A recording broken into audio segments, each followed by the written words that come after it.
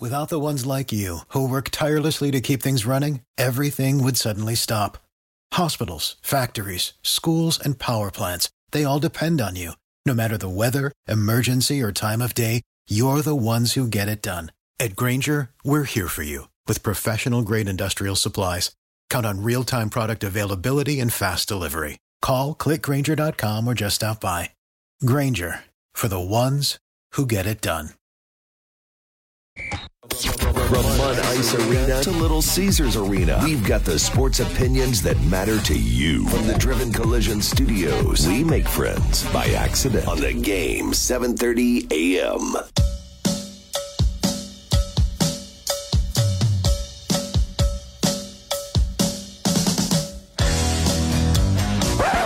The views and positions expressed in this program are those of the host and do not necessarily reflect the views and positions of the Game 7:30 a.m.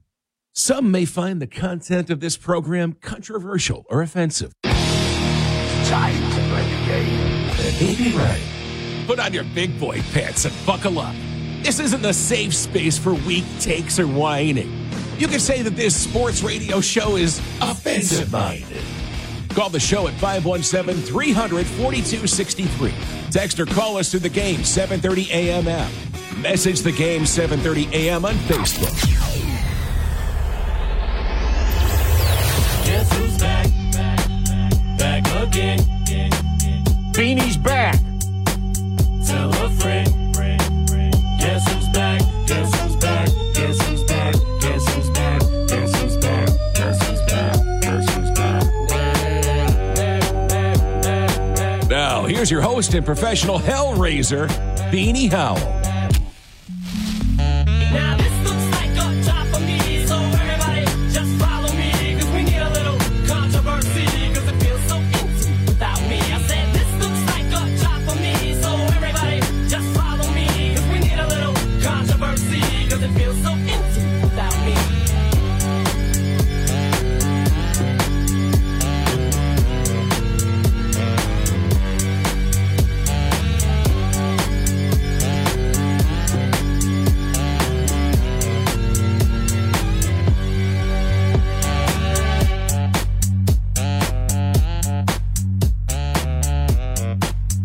Welcome aboard. So let's recap the last 16 hours in chronological order. First, late last night, the Big Ten coaches in a conference call spent an hour bitching out Commissioner Tony Petitti, demanding him to take punitive action now in season against Michigan for the sign stealing, illegal scouting scandal. And now today, Big Ten athletic directors are meeting with Petitti for the same reason, ostensibly to do the same thing their coaches did last night. And then this morning, it came to light that earlier this fall, Michigan fired a low-level staffer after he was outed in a social media sting video purchasing alcohol for a 13-year-old he allegedly solicited online. That's just the last 16 hours. When is enough enough? Aren't we already there? I mean, you lay down at night to go to bed, and by the time you wake up in the morning, there's been at least a couple of new developments in this thing. It just doesn't stop. It just doesn't stop. I just don't know how this can keep happening. More and more developments, whether adjacent or directly involved with the larger controversy, just more and more constantly pouring out the negative headlines, negative developments, just mounting at an exponential pace. When is enough enough? Every time something else comes out, I think we've kind of reached rock bottom in this thing, but I'm wrong every single time. And I don't know if it's going to slow down anytime soon. You know, I think most of us in the media have heard some stuff on good authority that's eventually going to come out. We don't know when, but there's some bad stuff we're all told, not just people like me in this part of the world, but you can hear it from the more plugged in U of M types, even the Michigan message board types say that. When will enough be enough? I mean, when I sit back and pause and just try to detox from the complete incredulity of the whole thing, it really is hard to appreciate, to wrap your head around, and to fathom. And then when I apply that in the context of anywhere but there, when we have had some sort of progress or action taken by now, when is enough enough? And speaking of that, when enough is enough, let's take a look at the last year for Michigan football. Around this time last year, team captain arrested for doing 50 in a 25-mile-per-hour neighborhood, packing illegal heat with enough ammo to make Ted Nugent blush. And 3 hours later, he's on the team flight to Bloomington to play the very next day, never faces any discipline. Also around this time last year, a running back blatantly promotes anti-Semitic rhetoric on Twitter, not once, but twice. Doesn't apologize for it, instead calling it all a, quote, glitch. And what consequences does he face? Well, they amount to an off-season field trip to the local Holocaust Museum, and we don't even know if that really ever happened. Early 2023, the offensive coordinator is arrested, his house turned inside out by feds in unmarked cars in what looked like a scene out of a Martin Scorsese film for alleged computer access crimes. He's fired a couple of days later, and then we never hear anything else about it. Oh, by the way, the football program is under NCAA investigation for a host of recruiting violations. The head coach is personally under NCAA investigation for allegedly lying to and obstructing NCAA investigators. And by the way, the program is now under NCAA and FBI investigation among accusations of a heretofore peerless in scope and severity surveillance conspiracy. And at the center is a recruiting analyst who left a paper trail of his misdeeds at least 17 different schools and 35 games dating back to 2021 at the latest. This recruiting analyst, of whom we have countless hours of footage and screenshots, spending copious amount of time standing directly next to and talking with both the offensive and defensive coordinators and the head coach, also pretty clearly impersonated a staffer for a MAC opponent of a Big Ten rival to steal signs from the sidelines while wearing glasses with a built-in video camera at said Big Ten rival season opener. Now, you name me one other place in America where a coach with this kind of inventory of issues and problems would be actively negotiating a contract extension, where the school president is shamelessly shilling on Twitter for this coach who has more scandals than pairs of pleated khakis, where the local newspapers of record are sitting around operating as a distributor for this school's outright propaganda, while the national media churns out new damning allegations and developments multiple times each day, where the directional school implicated in G. Gordon Wolveride's welfare-level attempt at disguise and espionage is held to account and takes action on the matter before the school actually at the center of the whole thing. Name one other place in America where this would happen. One other place. I'm here till 6. There's only one place, and it's in Michigan. When is enough enough? That's what I just keep thinking out loud every time there's something new. So the story last night, ESPN and Pete Thamel broke that on their regularly scheduled conference call with the commissioner, the 14 Big Ten football coaches, after taking care of regular business for, I guess, about half an hour, had Harbaugh leave the call, and the other 13 spent about an hour making their case to Tony Petitti. I'll read you a few excerpts. This is from the ESPN.com story. You can find it there, or we have a sort of, we have highlights of it in our story on it at thegame730am.com and in the free Game 730 AM app. Collectively, the coaches want the Big Ten to act right now, a source familiar with the call told ESPN. What are we waiting on? We know what happened.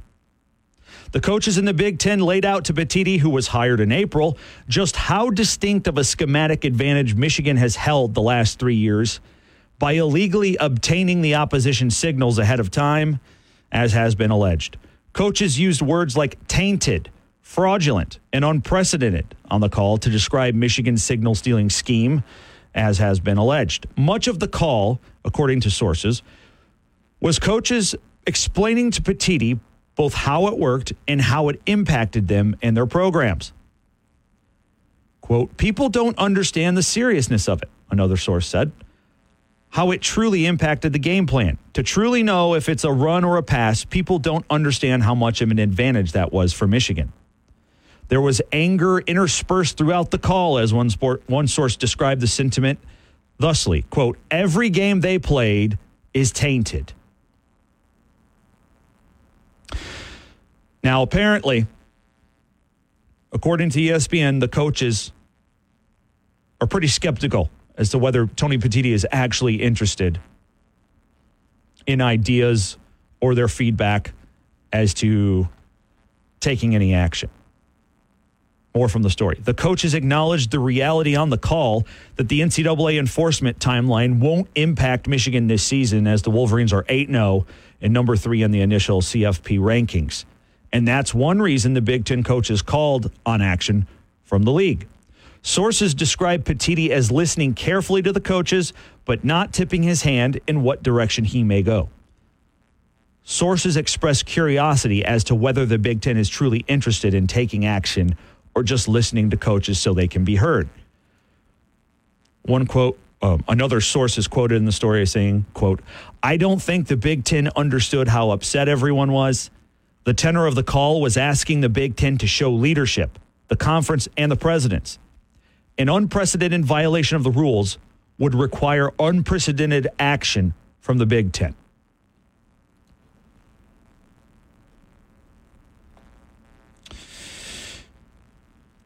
So there you have it. The coaches are applying pressure. We now know the ADs are meeting with the coach today, and I think you can probably guess as to what that conversation will sound like. It will probably be a mirror of what happened last night. And before we get into that, I got to tell you, there's something in this story at ESPN.com, the Pete Thamel story, that I'm surprised about. Maybe I shouldn't be, but it's clear through the story, according to the coaches on the call, that they believe Tony Petitti did not understand how big of a deal this was. The football side of it. He didn't understand what kind of an advantage it is, and he may still not understand that. So that, to me, if I were in any way associated with the Big Ten, that would be a concern for me. Like, how can you not recognize that? Your job is to look out for the best interests of the conference. I mean, how do you not know that? I understand he's more of a baseball guy, but, I mean, he's worked in college football before. And also, look, I just don't get how he doesn't see the severity of it. He was in charge of discipline for Major League Baseball when they handed down that penalty to the Astros for their cheating scandal. How does he not get it? That's surprising to me. So now we have the ADs taking a call with him today. I don't know if that's already happened or not. I haven't seen any reporting on that, but it's happening sometime today. You can bet they're going to back up their coaches. So what happens next? Because it looks like to me the coaches are not happy with Petitti, and they won't be unless there's some action taken. The ADs will be in the same boat. If we get to that point where both the coaches and ADs have no faith in him to do anything about this, Isn't he just professionally cooked as commissioner of the Big Ten? I know he serves at the pleasure of the conference chancellors and presidents. That's technically who votes on who becomes commissioner, right? That's his boss. But don't you think if the coach and the AD at a school go sour on the commissioner, that the university president slash chancellor is going to follow suit? Isn't that just an eventuality if that happens? What I'm saying is he's got the coaches upset and pissed off at him. The ADs are probably going to be in the same boat. If he doesn't do anything, doesn't he no longer have a buffer to protect him? I wonder if that will be enough to move his hand. I don't know. I'm just wondering that out loud. And speaking of, what could he do? I looked into it. The best I can tell, here are the options. So Petitti, as the commissioner of the Big Ten, can unilaterally hand out punishments at the so-called standard level. And what that means is Petitti has the authority to, on his own, levy fines of up to $10,000 and issue suspensions for up to 2 games. Anything more than that, though, requires approval from the Big Ten Executive Committee, which is a group of representatives from throughout the conference. But I think you can bet, if it got to that stage, that that's just a formality, right? We know what the rest of the conference thinks about this. We know how they feel. Let's put it this way. The delegations from the 14 Big Ten schools are in unison and lockstep on this, that they want in-season punishment. They want the Big Ten and Tony Petitti to take immediate in-season punitive measures against Michigan now. There's only one of the 14 that doesn't. The one that would be on the receiving end of said punishment. So what I'm saying is, if we get to that executive committee level of a punishment, which I suggest anything Petitti would do would rise to that level, that's just a formality. Everyone not from Michigan is going to approve that penalty. The question is, will he do it? I genuinely don't know. I don't have a good sense. If I have to guess, I would say no. Because as we talked about yesterday, I think the Big Ten, this is just my take, I don't have any information to support this, but my read of the situation, and also keep in mind, you all call me pessimistic and cynical, fine, whatever, I call myself pragmatic and realistic. I would just wager that the Big Ten would adopt the same position as the CFP committee, which is, this is an NCAA issue, not our issue. We are deferring to them because inaction is easier, cheaper, and way less of a headache. The only way I could see Tony Petitti getting involved is if his job is on the line. And I don't know if it'll rise to that level. Maybe it would. I don't know. But we're kind of running out of time here. I mean, after this weekend, we can agree nothing is going to happen before this weekend, right? There's just not enough time, I don't think. But after this weekend, there's only 3 games left. Now, 2 of them for Michigan are enormous. At Penn State and home versus Ohio State to end the regular season. You know, I really only see 2 scenarios. One would be, and what I mean by that is, I only see 2 scenarios that I can realistically think of where the Big Ten does take some sort of disciplinary action in season against Michigan. One of them would be what we just talked about. Sounds like the guy has lost the confidence of the coaches. If that happens with the ADs, they could apply the pressure and threaten him with his job to get him to do something. Maybe that could happen. I think that's possible. I don't know how likely, but I could see that happening. The other would be, and I wrote about this at thegame730am.com if you'd like to check it out. The only other way I could see the Big Ten forcing Petitti to get out of the comfort zone and to take action instead of taking the easy way out, which is saying, nope, it's an NCAA thing, not getting involved. The only other way I could see that happening is if a couple of the biggest brands in this conference threw around their weight to hit the Big Ten where it matters most, in the wallet. And what I mean is this. Remember 2 weeks ago when this all started? It was 2 weeks ago today. There was reporting at the time that when the Big Ten contacted the other schools, including Michigan State, who was just a handful of days away from playing Michigan, that the Big Ten discussed with Michigan State the option of canceling the game. Now, some have disputed the veracity of that report. I tend to believe it, especially since in the postgame, after the 49-0 Michigan win here at Spartan Stadium, Harlan Barnett said they considered canceling the game. Well, I believe that. And if that's true, which I'm going to run with, if that was an option, couldn't Ohio State and or Penn State threaten the same? Think about it.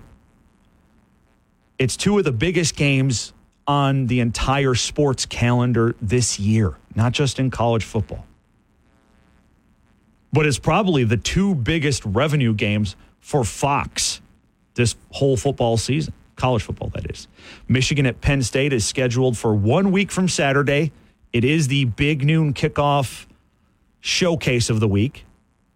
And barring some really improbable stuff happening, it's going to be a top 10 matchup.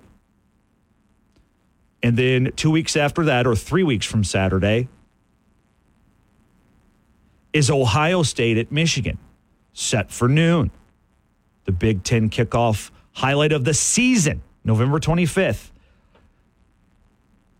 And that is the game of games.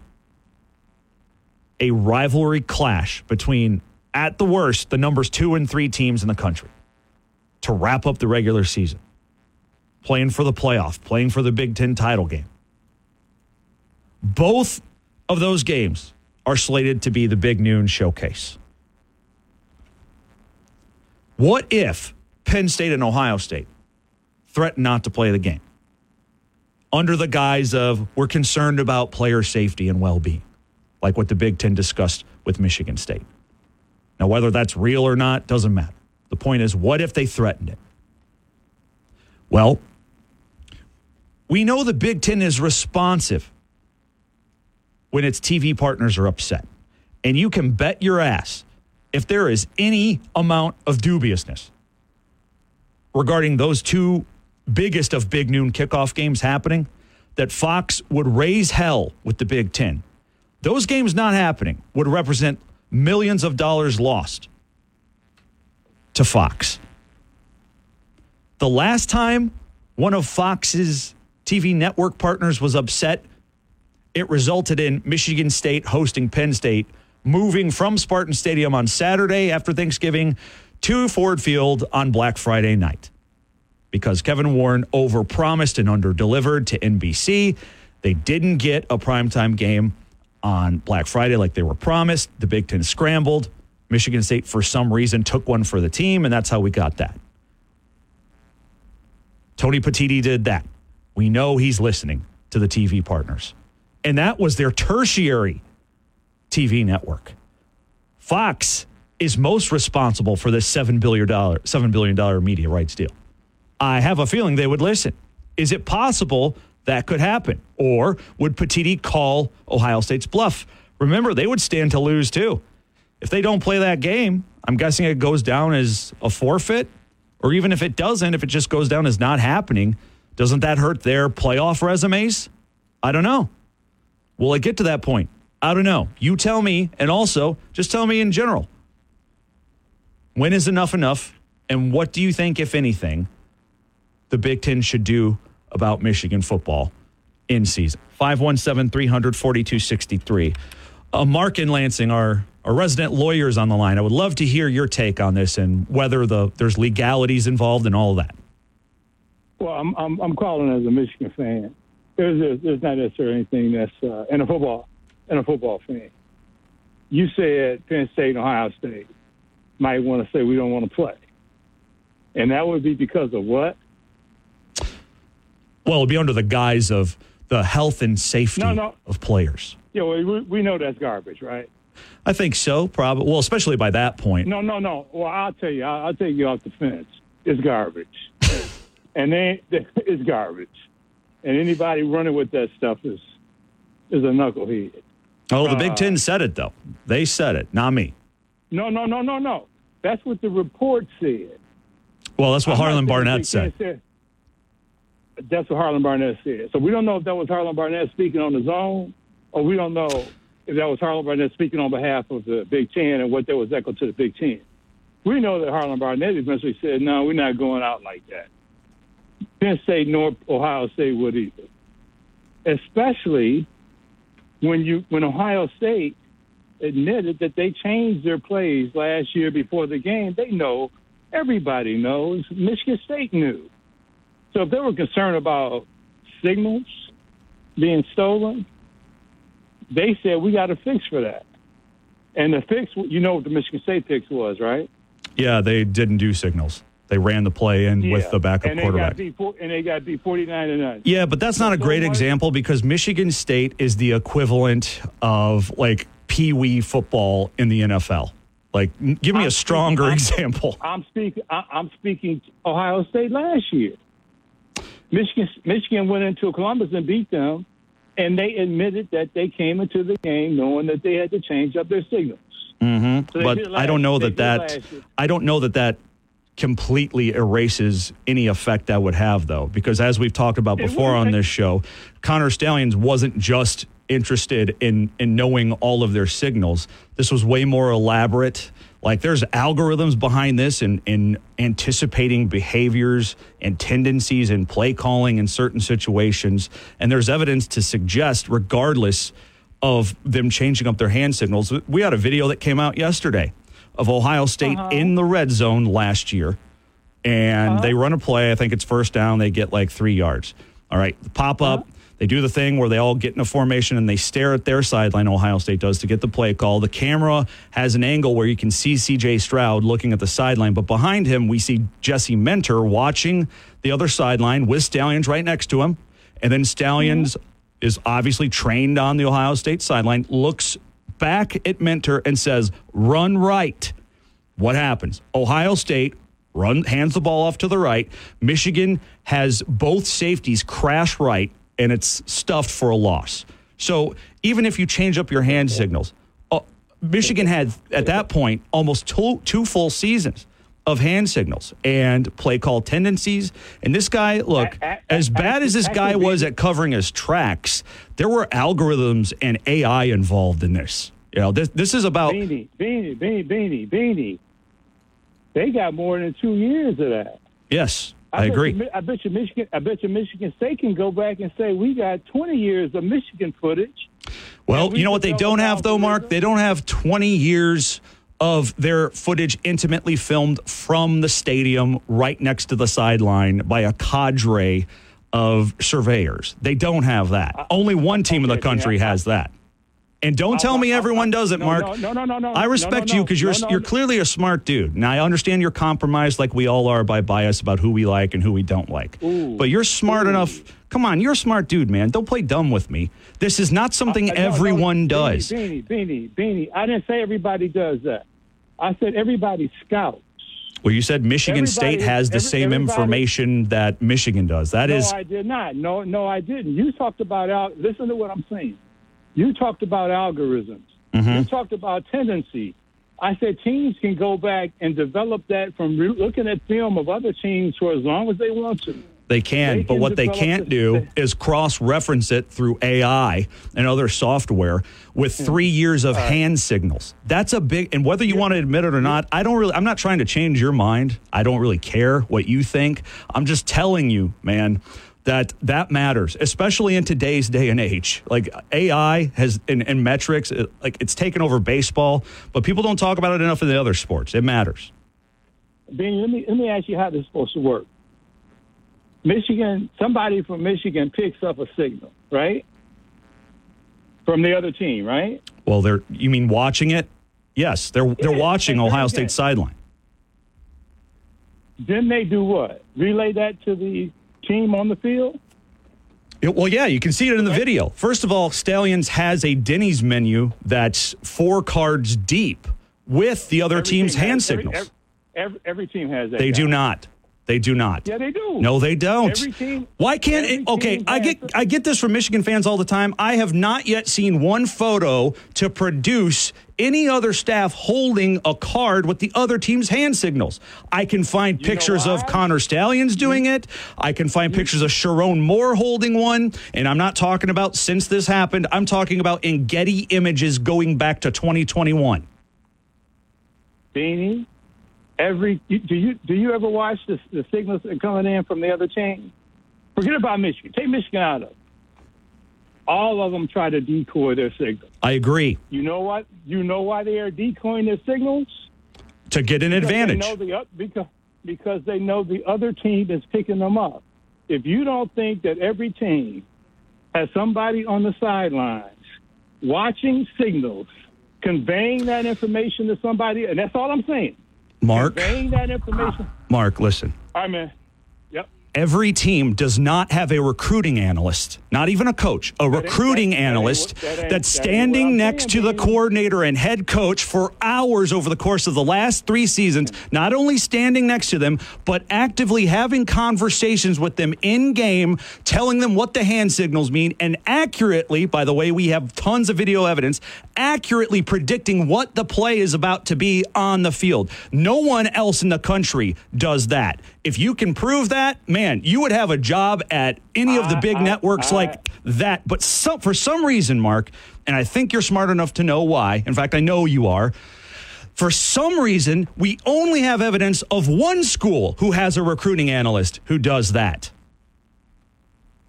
Let me simplify it for you. You Please. think there's only one school that has a analyst on its bench? No. Watching the other team? I know there's only one school who has a recruiting analyst who's camped out next to both coordinators when that specific unit is on the field, and also spends an incredible amount of time next to the head coach and talking to all 3 of them during the game. There's not one other staff in the country where that happens. In fact, there's not one other staff in the country where a recruiting analyst is next to either coordinator, let alone the head coach, for any significant amount of time. This staff, the guy is practically renting out apartment space next to all 3 of them. When it comes to other teams being aware that other teams are stealing their signals, such that they kind of try to camouflage what they're about to call. They know somebody is on the bench. If Michigan State has a guy watching the other team and steal, call it stealing just for purposes of that, how is that person passing that information on to the coaches? Well, I don't know. I just know how Stallions is doing it. I know you don't. Well, I know how Stallions is doing it, Mark, because I have eyeballs that work, and I'm on Twitter, and I can see the videos of him doing it. Is the newest video, I already told you about the Ohio State game last year. There's a dozen of these. But the newest one that comes out is a little inconvenient for your theory, because it happened in last year's Michigan State-Michigan game. It's a 3rd down for Michigan's offense, and Connor Stallions, for some reason, on a critical 3rd down, is standing between Jesse Minter and Jim Harbaugh. They come back from break. Harbaugh takes off his headset, says something to both of them. Minter says, Stallions says to both of them, edge pressure. Then Minter sends in his hand signal or whatever it is, Sharon sends in his hand signal to his offense, and guess what? Michigan State sends edge pressure, and Michigan runs in the opposite direction. You ready? Well, I'm not ready for more BS, but I mean, it's good radio, so go ahead. You don't want BS as much as I am. Mark, listen, dude, you're up here. I know you're a lawyer, and I know you're a good lawyer. And I know your job is to be a professional equivocator. But, dude, come on. The worst part about this is, again, I like you, and I like having you call, and I like arguing with you even more. But the problem is you're being so intellectually dishonest. Because if this was Connor Stallions at Ohio State, you would be calling your congressman, or maybe you yourself would be getting involved as a lawyer. Beanie, no, I wouldn't. Oh my God! Because it's no. Well, you can. I'm not a fan like that. I would not be called. No, you're just a fan who calls up sports radio and denies reality. I do like you. Okay, I do, and I enjoy you calling. I enjoy arguing with you. But when you get a minute, I want you to explain exactly how Michigan State may have somebody on the sideline looking at the other team's plays and how that information might be passed on to the coaches. Okay. Just deal with that. Just hypothesize how that might occur. Okay. Right? During a game. Okay. I will. And while I'll let you go, but I appreciate the call. I just got to move on. I'll do that, and you work on getting out of the cult. We'll call it even. Bass Boat Randy's on the line. Thanks for waiting. What's up, man? Hey, I know everybody wants something to be done right away, okay, Big Ten commissioner or whatever, but just think about it this way. I mean, that would be a punishment, okay, and then everybody could speculate how good Michigan was and what they could have done. Now, I'm not saying it's going to happen. So so Michigan's got it's us against the world attitude, okay? Yeah. Now, Okay. I might be wrong, but it might just be firing this Michigan team up, okay? And just say they go on and they have a run and they run the table and they win the national title. Now, what would be more hurtful to them? Being punished now and speculate what's going to happen, or go out there and whoop everybody's butt, win that national title just to have it stripped away from you like a little kid on the playground? I think now, because vacating of wins and championships seems like the ultimate non-penalty to me. But you think that actually hurts more? If I mean, in reality, yeah. I mean, because then they've been caught, okay, cheating, whatever. And I just think that Harbaugh has been there for how long, and they hired him and gave him all this money and all these breaks to win the national title, okay? Well, guess what? He won the national title, and even if he does not plan to leave, if he's stripped of it, he's fired, correct? Well, yeah, or he may leave before that's an option, but go on. And I mean, to me personally, of course, I'm older. I know I'm old school. I just think that if Michigan was to have a national title stripped from them, I mean, like the old show, the guy's got all of his medals and everything just thrown in the ground saying, get the hell out of here.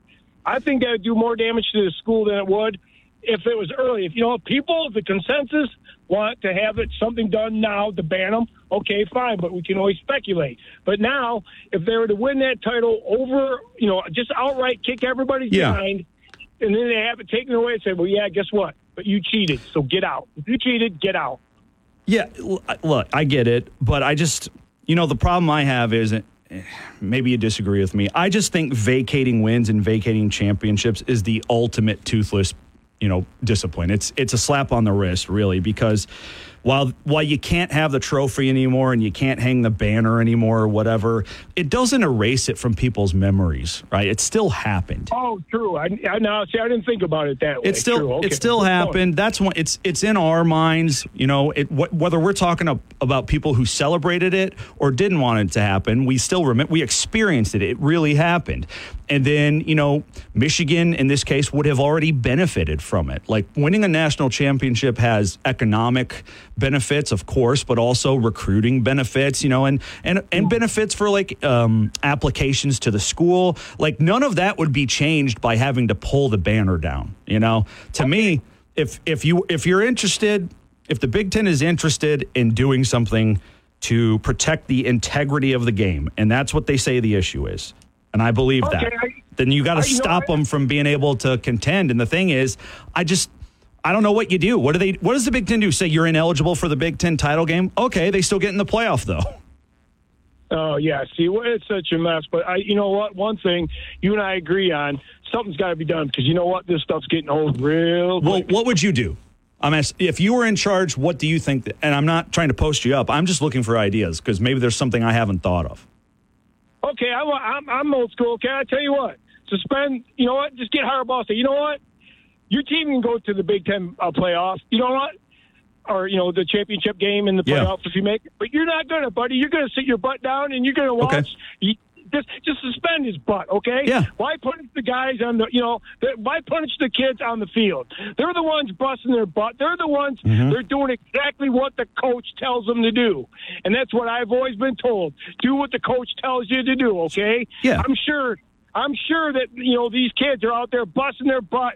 They're getting these instructions from the sideline, okay? So punish the coach and the coaching staff and let the guys just go out there and play the game. So I like that. I like that for a couple of reasons. One, it holds accountable the head coach who, according to the rule, it doesn't matter whether he knew or not, he is accountable. So I like that part of it. I get what you're saying. Don't punish the players because they weren't involved in the scheme. And I think that's a fair point. The problem I have with that, though, is that's in a way you're trying to be fair to those players. I get that. But that's not fair to all the players who wouldn't be in the playoff because of Michigan's cheating. Do you know what I mean? Oh, yeah, double sword. Bingo. Yeah, so it's like, look, I know there's no perfect solution to this thing. If there were, it would have happened already. The problem is it's complicated, and it's messy, and it might get, litigious even. I don't know. But there's so many moving parts. I hate the, vacating stuff because it doesn't really matter. And I hate if the punishment's going to be, when the NCAA wraps up in a year, Michigan will have a postseason ban or scholarship reduction. Well, all that will do is punish people who weren't here and weren't part of it. Like, what good is that? Bingo. You know how all of this could have been avoided? A long time ago, if you would have removed your name from being the Big Ten commissioner. Remember that show? Oh my God! Good. I'm glad it didn't happen. I'm glad they didn't hire me. I wouldn't want to deal with this. Oh hell no! Hey, thanks, Beanie. All right. You guys have a great day. Thank you, Randy. I appreciate it. I'm going way over, but want to get one more message in here that came in. JR in Grand Ledge says, "Beanie, time to move on from Mark on the line. You're losing listeners because of it." That was when Mark was on the line. Well, okay. I understand you don't like what he has to say, but I do like Mark, and he's a smart dude. He's a lawyer. I appreciate all of his, candor. He's enlightened us with during the Mel Tucker and everything legal saga. I appreciate your concern for the programming, JR. But I do like arguing. And so does he. He's a lawyer. He does it professionally. I kind of do it professionally, I guess, but not to accomplish anything other than putting on a 2-hour rant about sports with fart jokes mixed in. It's offensive-minded. I'm Beanie. This is the game, 7:30 a.m. Lions pregame fix all season with nachos and kneecaps. The Lansing area's very own local Detroit Lions tailgate show. Presented by Momentum Health Center in Mason. Join yours truly, Beanie, from Offensive Minded on the game, 7:30 a.m. and Brock Palmbush every week about 2 hours before kickoff. We cover all the Lions angles, player availability, matchups, outrageous Dan Campbell in-game decisions and audio, local ski mask sales, and everything else. Nachos and kneecaps, presented by Momentum Health Center in Mason, is also brought to you by Miller Lite on Classic Rock 94.9 MMQ and the game, 7:30 a.m. For the ones who work hard to ensure their crew can always go the extra mile, and the ones who get in early so everyone can go home on time, there's Grainger, offering professional-grade supplies backed by product experts so you can quickly and easily find what you need. Plus, you can count on access to a committed team ready to go the extra mile for you. Call, click Grainger.com, or just stop by. Grainger, for the ones who get it done.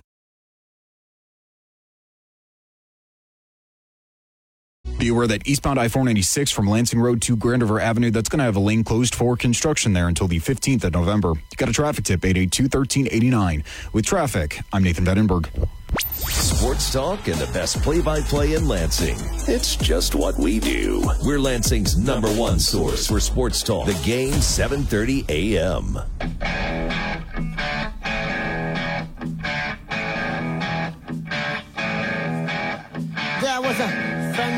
All right, we're back for a short segment here, but I did want to pass this along. I did just get a little bit of a breaking news here. I don't know if it's tremendous, but we knew the ADs were going to meet with Tony Petitti today. I'm told now that will start here at 5 o'clock, so just a matter of minutes. I'll try to see if I can get any updates on that while it happens. I wouldn't count on it, though, because my understanding is stuff doesn't really come out of those meetings while they're ongoing, at least not in my experience.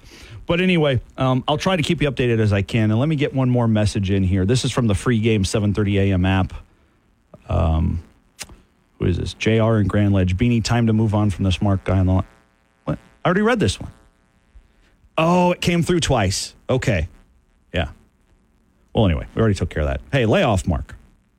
I like Mark. I appreciate your concern, JR and Grand Ledge, and you're taking ownership of the the station. I do. Thanks for listening and messaging in. But I also appreciate Mark calling in or anyone who disagrees with me or anything like that. And don't forget, arguing on sports radio is what it's all about. Back in a couple, it's Offensive Minded. I'm Beanie. This is the game 7:30 a.m. For the ones who work hard to ensure their crew can always go the extra mile, and the ones who get in early so everyone can go home on time, there's Grainger, offering professional-grade supplies backed by product experts so you can quickly and easily find what you need. Plus, you can count on access to a committed team ready to go the extra mile for you. Call, click Grainger.com, or just stop by. Grainger, for the ones who get it done.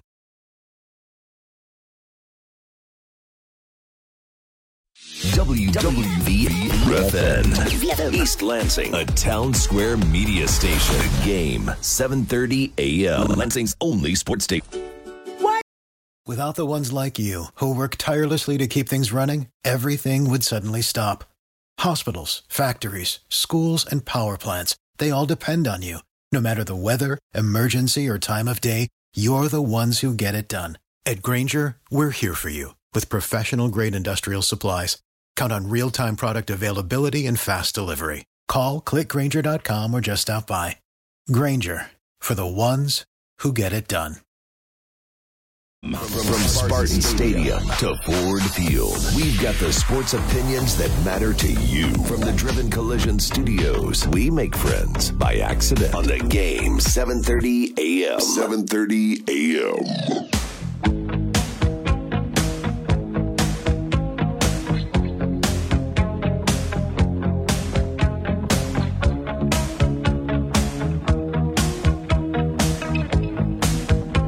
Hey, it's the new Michigan fight song.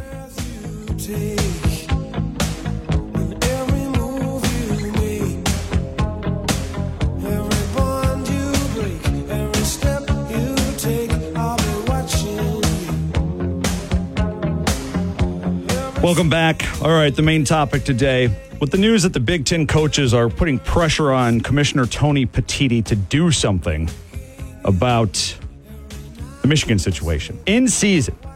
And I'm told the meeting between Petitti and Big Ten ADs just started within the last 10 minutes. Ostensibly, they're going to do the same thing as the coaches did last night. We're asking you, what should the Big Ten do, if anything, about this? And what can they do? I've already had some spirited calls and messages on this, as I suspected. I mean, look, I'm not here to tell you I know, because I don't. I have no idea. I don't know what's possible. I mean, I have a general understanding of the guidelines that say what the commissioner can and can't do, but I don't know. I don't think there's an easy one-size-fits-all solution here. I think it's going to be messy. It would probably be fought legally if it does happen. I don't know. I have no freaking clue. I don't know that there is a solution out there that's simple and takes care of everything. But hey, maybe there is. You can tell me. Here are all the ways to weigh in. 517-300-4263. That's the phone line. You can email the show, beanie@wvfnam.com. You can use the free game 7:30 a.m. app. Just click chat in the main menu, and it'll send over a free text message to us, okay? Or you can use Facebook. Send us a message or comment there. Just search Facebook for the game 7:30 a.m. And to the Michigan fans, we took one call from Mark in Lansing in the first hour. And to any other Michigan fans listening right now, I want you to do yourself a favor. Pull out your smartphone or hop on your computer, open up a browser, and type this URL in. cult-escape.com. I want you guys to get help. Worried about you. Out to the phones. Joe in Lansing has been waiting. Hi, Joe. Hey, what's going on? That was an excellent segue into that with that police song. With the It's the new fight song. It's the new U of M fight song. It replaces "Hail to the Victims" or Victors. You know what's so funny about that song? That people think it's a love song. It's actually about a stalker. Yeah. And it's pretty clear, isn't it? Like, if you're just barely paying attention even, you know that that's not normal behavior the singer is talking about. Yeah. So, what's Michigan's record? 8-0? Yes. 8-0. So they've got 4 games left? Yep. 4 games. So would anybody think that would suspend Harbaugh with 4 games left? And case in point, I mean, this runs pretty deep of, this alleged spying, but how many coaches have been under investigation during the season? Like, it doesn't matter if it's basketball or football or whatever. I mean, you could look at the Roy Williams thing, and he was always under the microscope. Sean Miller was on Bill Self. Bill Self, and it's just they're not going to suspend him. And if they suspend him, they can't clean house. I mean, they're still going to have the same coaches. I know that's the thing. Like, if you suspend Harbaugh, I mean, don't you have to suspend more than just him? I get he's ultimately responsible because he's in charge of the program, so maybe you don't. I don't know, but also that's just. I mean, I get it that you'd be trying to send the signal he's being held accountable, but I don't. For people who, let's be real, 98% of the college football universe hates Michigan and would just like to see something bad happen to them. All right, cool. I'm good with that, whatever.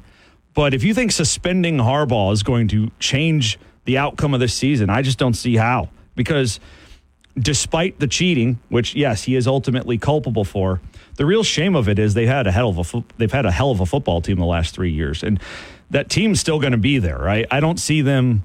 I don't see the outcome changing with Harbaugh, whether he's on the sideline or sitting at home watching on his couch. No, definitely not. And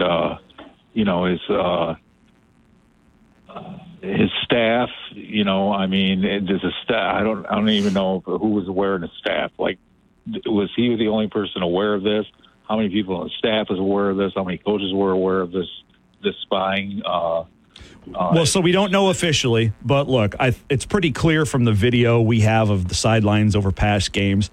Connor Stallion spent a lot of time next to and communicating directly with Sharon Moore, offensive coordinator, the defensive coordinator, Jesse Minter, and Harbaugh over the last 3 years. So those 3 for sure.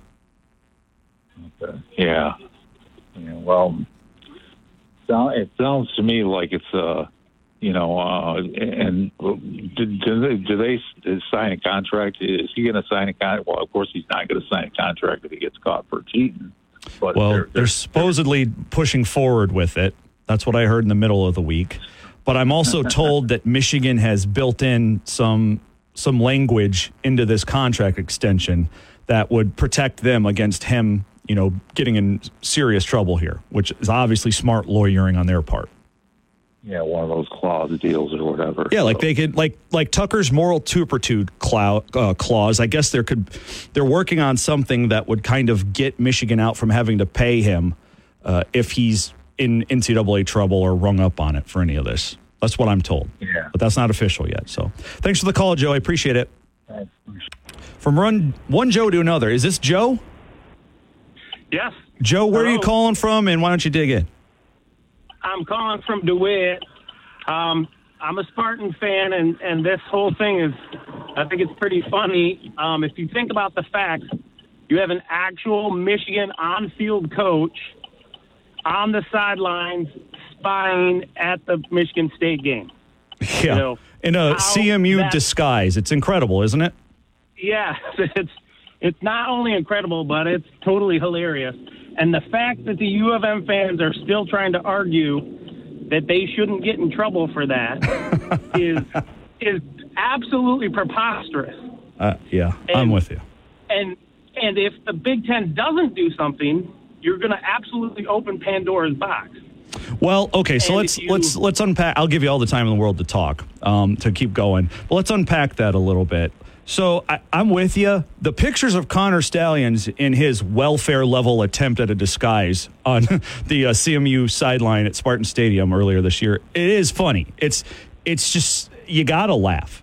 But it is serious too. It's seriously messed up. I don't think I've ever seen a more depraved attempt at trying to get an advantage. It's wild. It's unthinkable. But at the same time, when we step back from it and stop laughing, here's what I keep coming back to with it. Isn't that the definition of lack of institutional control? You have an assistant on your staff who, aside from doing all the stuff we already know he's doing from the gist of the story, the latest development, or I guess 2 days ago's latest development, is now he's cosplaying as another school's assistant coach to spy on a Big Ten rival and help that MAC school against that Big Ten rival. It's just, isn't that the definition of a lack of institutional control? It has to be. And one of the things that I read says that if you have multiple level 1 violations at the same time, or enough level 2 and level 3 violations, that's the definition of lack of institutional control. So it is literally meeting the definition. And if we think about it, and we think about it from our perspective in relation to Michigan, if it's not cheating, then why aren't you volunteering to give all of your signals to every team you play from here on out? Let's do that. Yeah. Yeah. Oh, we didn't get in. There's no advantage to it. Okay. So you guys just painstakingly have done this for 3 years just for the hell of it. And this guy is scheduling. Yeah. And this guy is basically a travel agent for a network of cadres around the country to spy on these other teams. Now, there's no real advantage to that. We're just doing it for the hell of it. Sure. And think about it, if you're like, first of all, another thing that no one's talking about, if they started doing this 3 years ago, it helped them to retain coaches. It helped them to gather money from boosters. It helped their NIL. It helped them to get recruits. So the team they've built now is on the back of the cheating that started whenever it started. This is not a this year thing. It's not we have the best team in the world and we can beat you anyway. And it's tainted, isn't it? If I was Washington and I ended up number 5 and Michigan went, I would lose my ever-loving mind. It would be so unfair that you did all of that work for the past 4 years and then the cheaters slide right in there. Right. So that's going to be a real issue. I think you're onto something. That we will hit critical mass, not here, but in the national media, because here, they'd rather do investigative pieces on Michigan State's security protocols at Spartan Stadium when Connor Stalions got in a disguise instead of, covering the scandal that led to it. But anyway, I think you're onto something. That will hit critical mass. And I think the playoff committee is hoping and praying someone beats Michigan to take the ball out of their court, to save them from responsibility. I personally think they should take the win away at Michigan State. The very unquestionable in-person on-field coach cheating, yoink the win, and then put them and tell everyone else this is absolutely impermissible. Don't even think about doing this, or we will slam you, and let Michigan know what you did was completely wrong, and you knew you were doing it. Let's not pretend that. Take what win away? Take the win from 2 weeks ago here away? Yeah, Michigan State. Well, Michigan State, because that's the one we have proof that they had an on-field coach who's in direct contact with. Yeah, earlier in the season. I see the connect. Right. And well, look, if you're waiting for that, you're going to get that eventually. When the NCAA concludes, they're going to have to vacate all that stuff. So if you want that, you just got to be patient. I don't really care about that.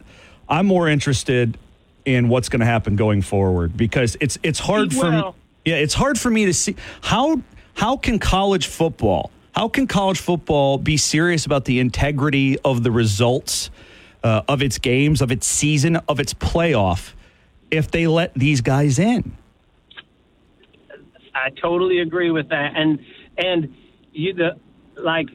lots of other people agree with it. And then there's the proof of how poorly they did against the spread all of Jim Harbaugh's tenure until they started cheating. There's just piles of proof at this point. And to pretend that there's not is going to seem so backwards that the people that are actually getting screwed are gonna file lawsuits is what's gonna happen. Whoever ends up fifth and Michigan gets in, they're gonna lose out on millions and millions of dollars, and they're gonna want to know why, and they're gonna be looking for answers litigiously. That's what I would do if I was them. Well, thanks for the call, Joe and DeWitt. I appreciate it. Thanks for listening and calling in. Yeah, look, it's complicated and multifaceted. That's for damn sure. And hitting on the spread thing, I think that is probably the most eye-opening part of this. When you look at how Michigan fared against the number before 2021 and since, I mean, they were a below 500 team against the number under Harbaugh going into 2021. Since, not only are they above 500, but they're the best team in the country by a considerable margin. Better than Georgia, who, can we agree, Georgia has been the most dominant football program in college football over these past 2.5 seasons. I mean, they're going for a three-peat. No one has come close to them in that regard. And yet Michigan is performing against the spread, not just better, but way better. In fact, Michigan is outperforming Vegas odds makers at a staggering rate, that the rate at which isn't usually observed. That alone ought to raise eyebrows in the worst way. 517-300-4263. Ted in Lansing, what's up? How you doing today? I'm good, man. What you got for us? Well, a couple things. Let's start with Mark's comments, our lawyer from Michigan. Mark has 2 degrees from Michigan, and he's a lawyer, so we know there's a bias there. I have 2 degrees from Michigan State, and I'm a lawyer, so we've now put that all on the line. I'm shocked and surprised that he would use the defense that other people are doing it.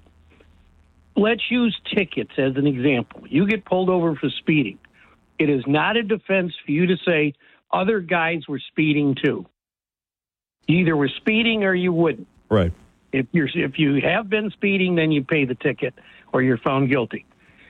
There's so much evidence. It's called, if nothing else, it's circumstantial evidence of all the violations.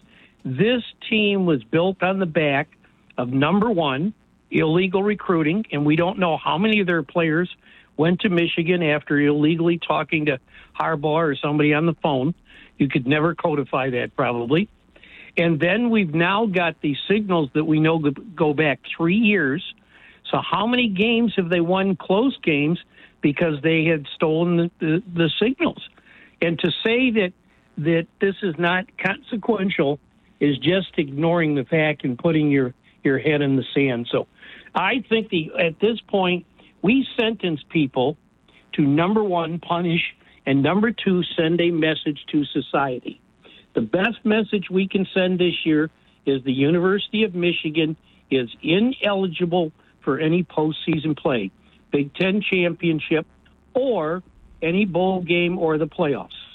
Say it. But how do you do that? Like, obviously the Big Ten could do that as it applies to the Big Ten title game, but the College Football Playoff Committee would have to do that for the playoff, and they've made it clear they're not interested in legislating this. Well, they're not going to legislate it. It's real simple, Beanie. All they have to say is the criteria we look at is strength of schedule and this and that and the other thing. And if the Big Ten voids any of their victories, then they don't have the record. Yeah. Well, there are ways around it. Let me and 2 of the committee's lawyers sit down. We'll come up with a way to keep them out. Okay. Well, okay. So how likely is that, though? Like, I don't see that happening. Honestly, it's hard for me to see Tony Petitti doing anything, let alone him doing something and the playoff committee doing something. I think they don't want to get involved. I think inaction is definitely easier and more attractive. And I also think that they're just hoping and praying that Ohio State or Penn State or, God forbids, Purdue or someone else can do the job for them. I mean, that's a problem. And you and I talked about that a week and a half or 2 weeks ago when I said, I think what they ought to do is keep them out. And you said, well, that'll never happen. Well, those odds have gone up a little bit. Pressure. Yeah, I agree with you. They have. I think it's possible now. I just don't think it's at all likely.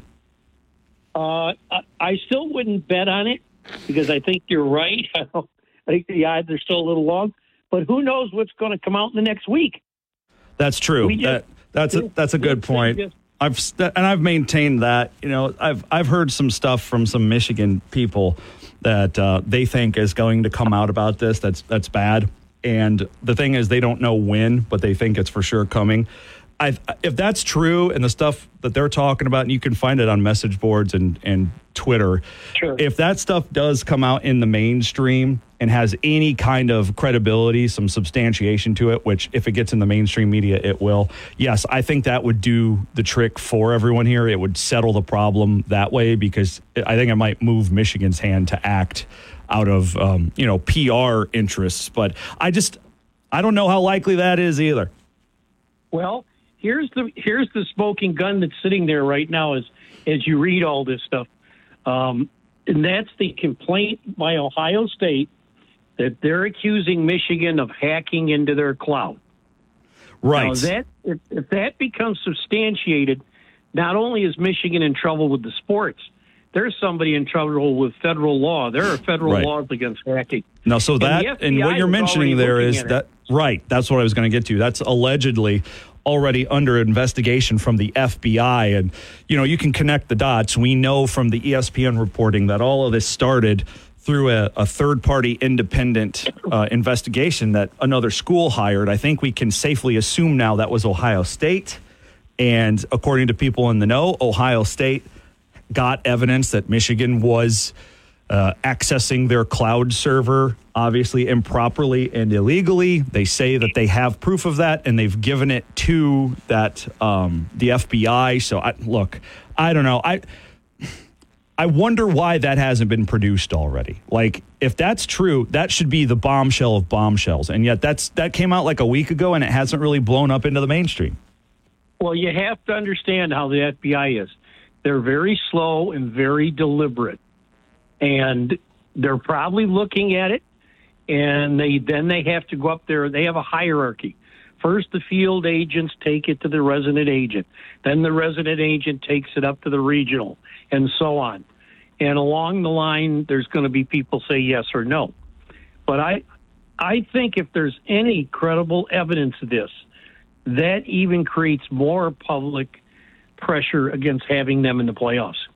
All right, man. Thanks for the call, Ted and Lansing. I appreciate it. Maybe we could organize a lawyer off between Ted and Lansing, the Michigan State guy, and Mark and Lansing, the Michigan guy. Man, that would be radio rating suicide. A lawyer contest.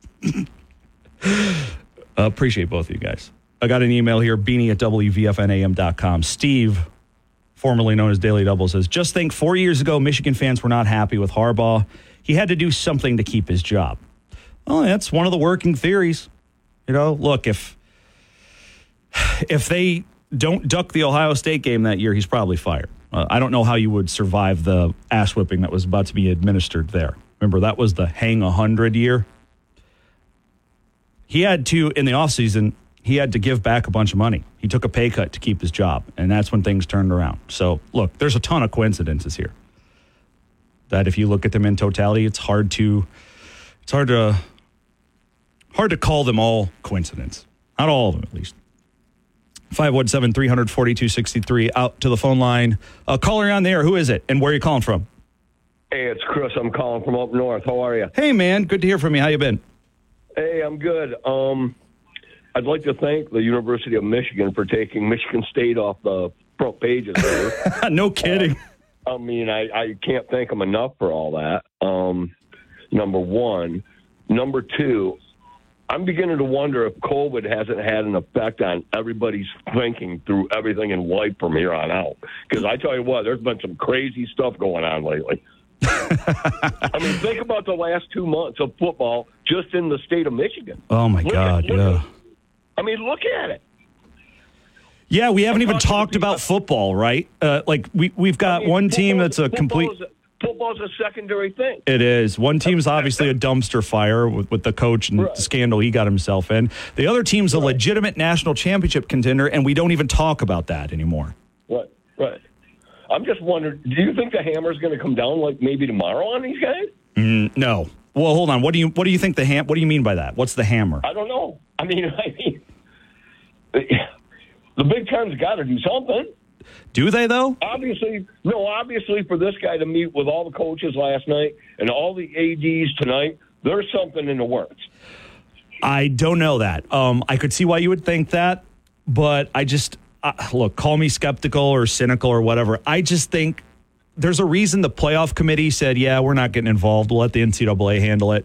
And the reason they said that is it's easier. It's not their problem. And I think the Big Ten probably wants to do the same. Well, it's going to be a chain of command thing here. Yeah. The Big Ten moves first, then the NCAA comes in, and then the FBI comes in or whatever. Yeah, I don't know. This is just unbelievable to me. I'm not kidding you. I'm with you, dude. Every day there's something else, and I just...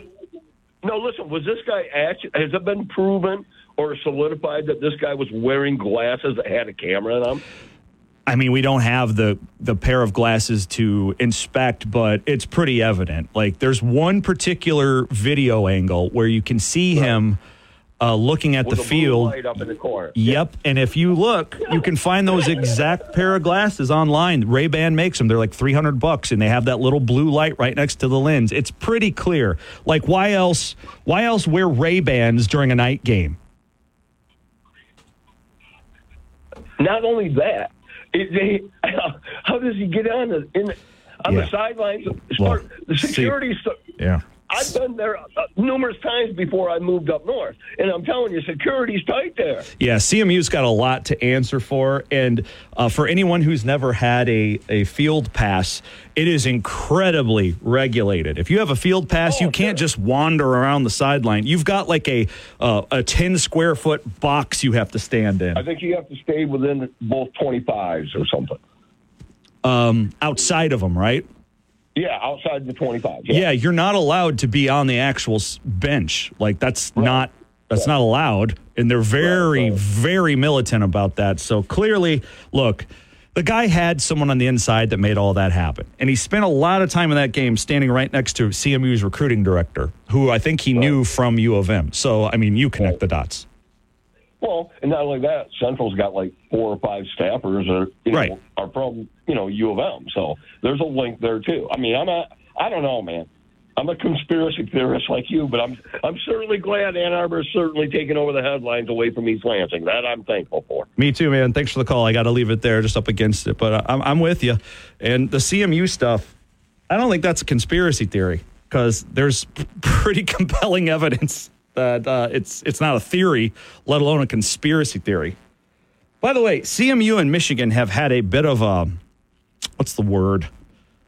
I don't know, football relationship for a while. You know, they've had coaches go from one to the other a lot in the past. It's not new. Not that State hasn't either, but I think Michigan's relationship with CMU is way more active between coaches and players moving back and forth. So, I mean, there's a lot to raise your eyebrows about that. Like I said, though, on when we came back from Labor Day, and like I said when this came out on Tuesday, I'm done with CMU, man. We ain't playing you anymore. We ain't subsidizing your poverty program anymore. You let this kind of crap happen? Sorry. You better call Georgia to go down there and get your ass beat by 70 again. We ain't paying you anymore. You want to play us? You pay us. It's offensive-minded. I'm Beanie. This is the game, 7:30 a.m. The Detroit Red Wings are back for another season on the Lansing Sports Network. He shoots, he scores on the backhand. Lansing's Big Talker, 1240 WJIM. Never miss a game again, whether you're on the go or just like doing it the old-fashioned way and sitting around the radio. Larkin scores from the right side goal line. Every face-off and every playoff can be heard on Lansing's exclusive home for Detroit Red Wings hockey. 1240 WJIM, Lansing's only home for hockey.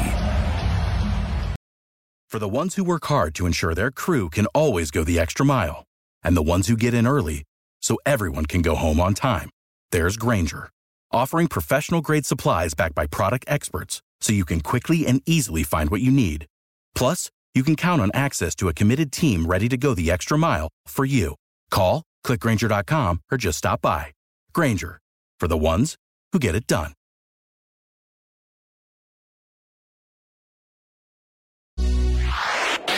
Got a hot take? Boom! Hot take! Offensive-minded phone lines are open. 517-300-4263.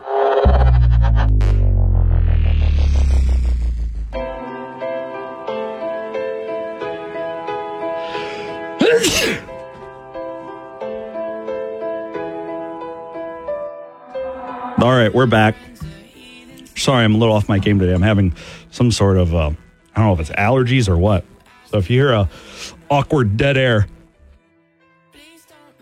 like just then, that's because I'm trying to hit the sneeze button. Anyway, all right. I wanted to catch up on messages here. Good Lord. I'm sorry, guys. I'm having a full-blown meltdown over here. Okay. I'm behind on messages, so let me try to catch up.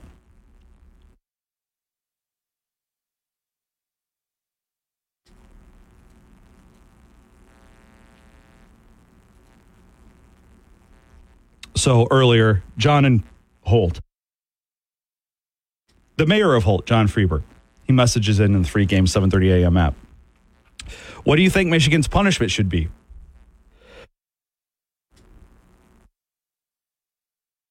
I think they should be, well, he says, I think they should not be able to participate in the playoffs. I'm tired of the NCAA and Big Ten not doing anything because it's Michigan. Well, to be fair, I don't know if either would want to do anything regardless of who the team is in season.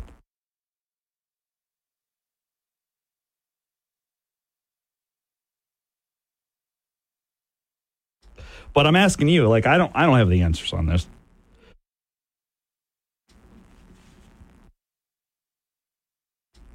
Not all of them. Not even close. So you're going to have to weigh in, and you tell me. That's what I'm asking. I don't know. And I don't know what's going to happen either. I haven't seen any updates from that AD meeting that Tony Petit is having. No updates on that right now either.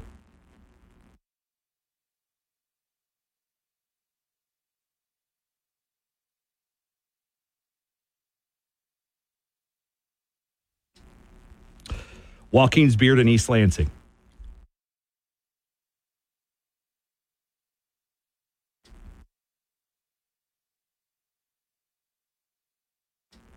All right, we're going to have to go to break. Sorry, guys. I'll be back in a couple of minutes.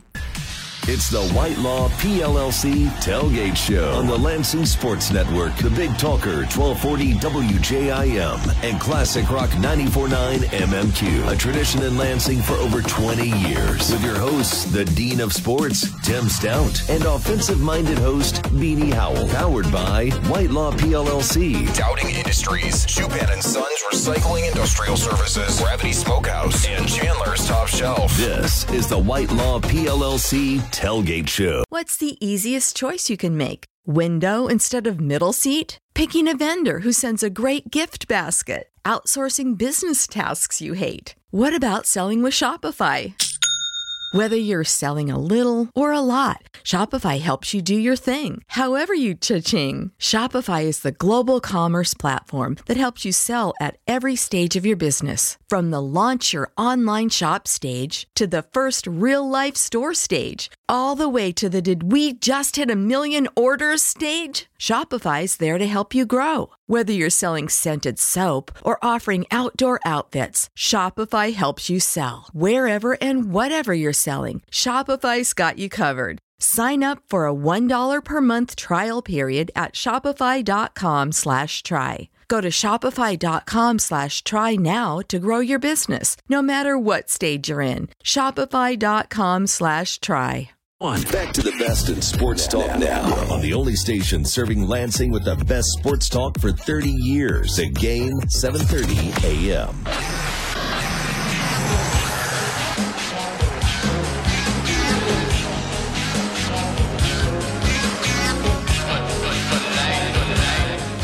All right, sorry about that, guys. Apologize for that. Off my game a little bit today. I'm sorry. I don't know if it's allergies or what, but we're going to power through here. All right. I had more messages to catch up on in the free game 7:30 a.m. app. This is this is Joaquin's Beard in East Lansing. He says, Beanie, I wish you would have pointed out to Barrister Mark in Lansing that paying Stallions to go out and videotape hand signals and reimbursing his travel and ticket expenses is what sets Michigan apart from other schools. Yes, MSU and dozens of other schools try to figure out opponents' hand signals, but they don't institutionalize it. Michigan apologists have gone from cheeseburger to nothing burger to everybody does it. There are none so blind as to those who will not see. All right, thanks, Joaquin's Beard in EL. Yeah, just to update everyone where we are in the Michigan fan/cult response cycle. We start with stage 1, which is this is all BS. Okay, then we went to stage 2, which was it's a nothing burger. Then we went to stage 3. Everybody does it. Then we went to stage 4, which is he acted alone. No one else knew. He was a lone wolf, a rogue agent. And now we're at stage 5. Let's leave the Big Ten for the SEC, where we'll be applauded for cheating instead of condemned for it. I saw that on some Michigan fan on Twitter was saying we should leave for the SEC. Yeah, okay. Just to show how the mighty have fallen.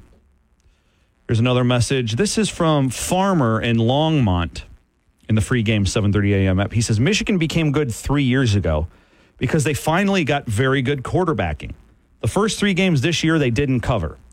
Then they started playing Big Ten teams that are terrible and did well. Then they played Georgia and TCU, very good teams, and got wiped. Well, okay. I mean, there is the coincidence of a widespread, unprecedented in scope and severity surveillance scandal happening over the same time. Things that make you raise your eyebrows. And also the almost statistically impossible overperformance against the spread that Michigan has had over the last 3 years. I mean, at the very least, I understand if you're in the cult, you can't think critically about it. I get it.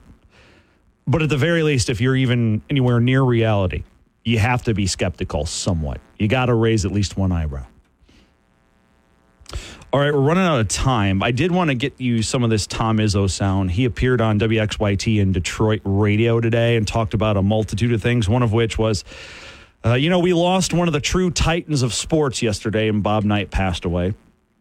Izzo, of course, was very fond of him. Take a listen. This is him talking about the first time he coached against the legendary General Robert Montgomery Knight. A person and as an adversary. Yeah. No better person to reflect on his career. Oh, hold on. I don't know what happened. I screwed up the timestamp, I guess. Well, anyway. Man, I'm not doing great today. I apologize. Tom Izzo did talk at length about it. I'm not sure what happened to that clip. I'll try again here, see if I can find the spot. That there are, and, when you look back at Woody Hayes and Bo Schembechler, and, I always said I wish I was a football coach because those guys got to do what they wanted, and nobody knew because they were on a football field, Part to them. But as far as if you needed them or you wanted them, that guy was unbelievable to me, to Judd, I think to the game of basketball, and I really mean that in every way, shape, or form.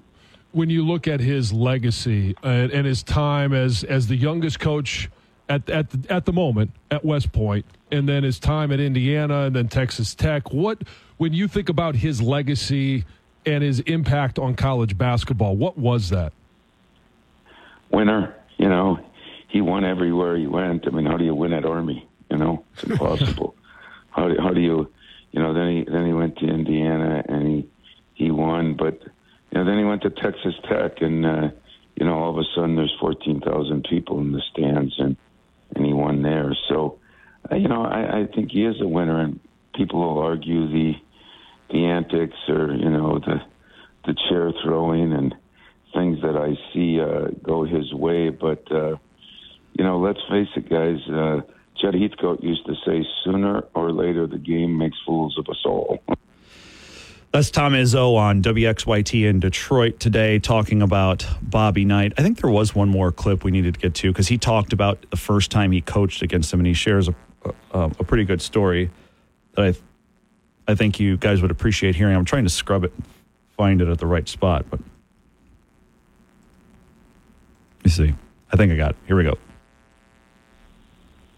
Well, I'll just give you a hint. I wore a diaper, so I was prepared.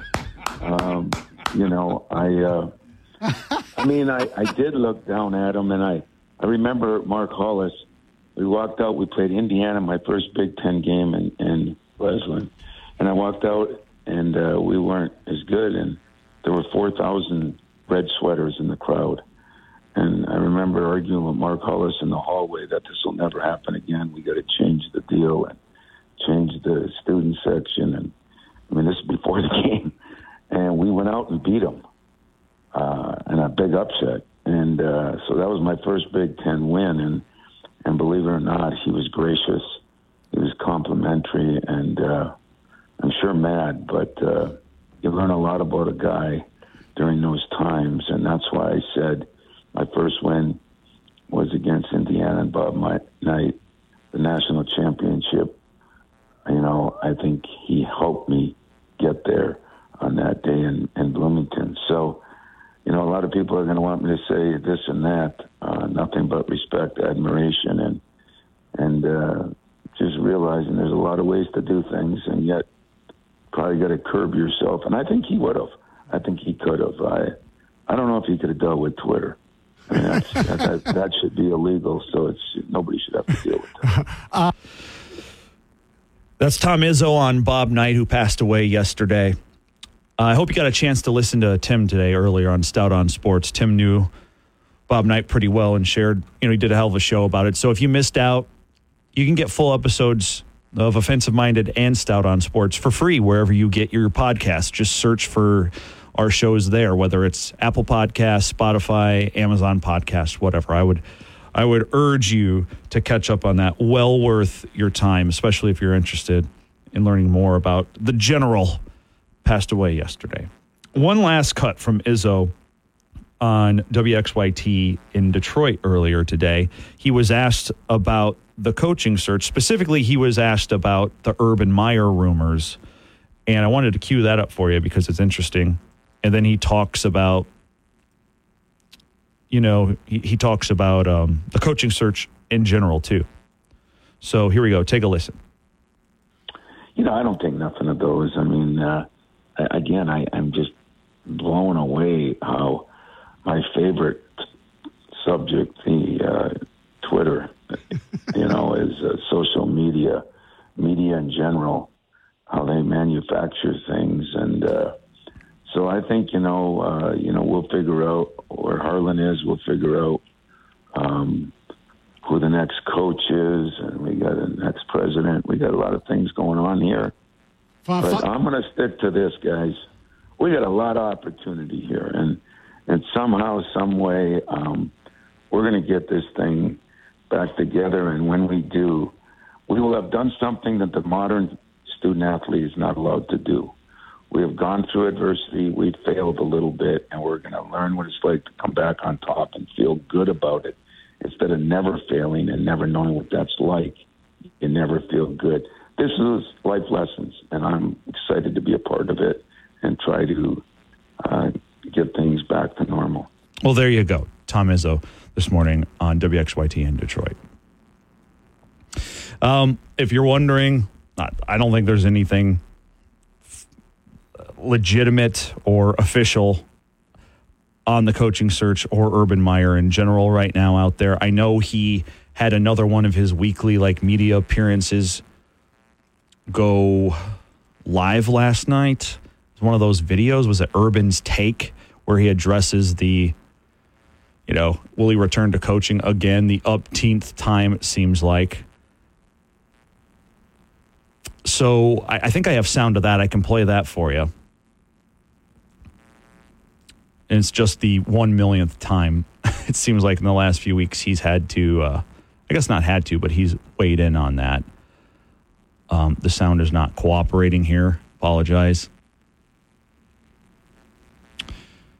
It was from Urban's Take, the weekly On 3 show he does with Tim May. We've played sound from that before, as recently as a couple of weeks ago, where Tim May asked him, "Are you coming back to coaching?" And he said, "No, I'm happy doing what I'm doing." So take that for what it's worth. Wouldn't be the first time a coach said that and then returned. It wouldn't be the first time this coach said that and then returned. I'm trying to see if I can get this damn sound to cooperate. I'd like to play that for you before we get out today, but it's looking unlikely. And I still haven't gotten any updates on the Big Ten AD meeting with Tony Petitti. If I did, I could pass that along to you, but there's nothing out there right now. Yeah, sorry, I can't get the sound to work. But what I can try to do here is... Oh, hang on, it might work now. Let me see. Let's see if we can get this going. You know, we didn't touch on this last week, but I wanted to ask you, just what's your general take of the accusations, the allegations and things, some of them fairly substantial and backed up with some evidence too now, but we don't know where it's going. But the you know, for one another, on the sign stealing -gate situation with the University of Michigan with the young man Connor Stallions, just from what you've been able to piece together and kind of, you know, judge in your own way, what's your take on that situation at the moment?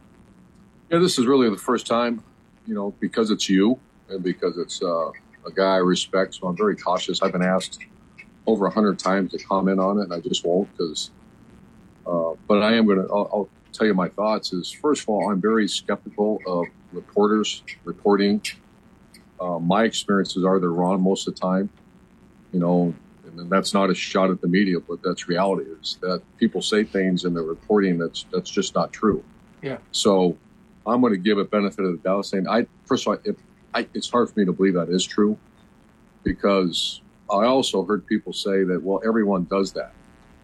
And Tim, no one does that. I've never heard of that in 40 years of being around the game, that, you know, there's a very clear rule, you know, and that rule is, and someone says it's not that important. Once again, everybody's entitled to their opinion. If they know your signals, it is that important. You're changing the game. No, that's very egregious if that's happened. I'm not saying it did, because I'm still skeptical that it did. All right, that's not the sound I was looking for, but maybe tomorrow. Until then, 4 to 6, be safe and be good. Without the ones like you, who work tirelessly to keep things running, everything would suddenly stop. Hospitals, factories, schools, and power plants, they all depend on you. No matter the weather, emergency, or time of day, you're the ones who get it done. At Grainger, we're here for you with professional-grade industrial supplies. Count on real-time product availability and fast delivery. Call, click Grainger.com, or just stop by. Grainger, for the ones who get it done.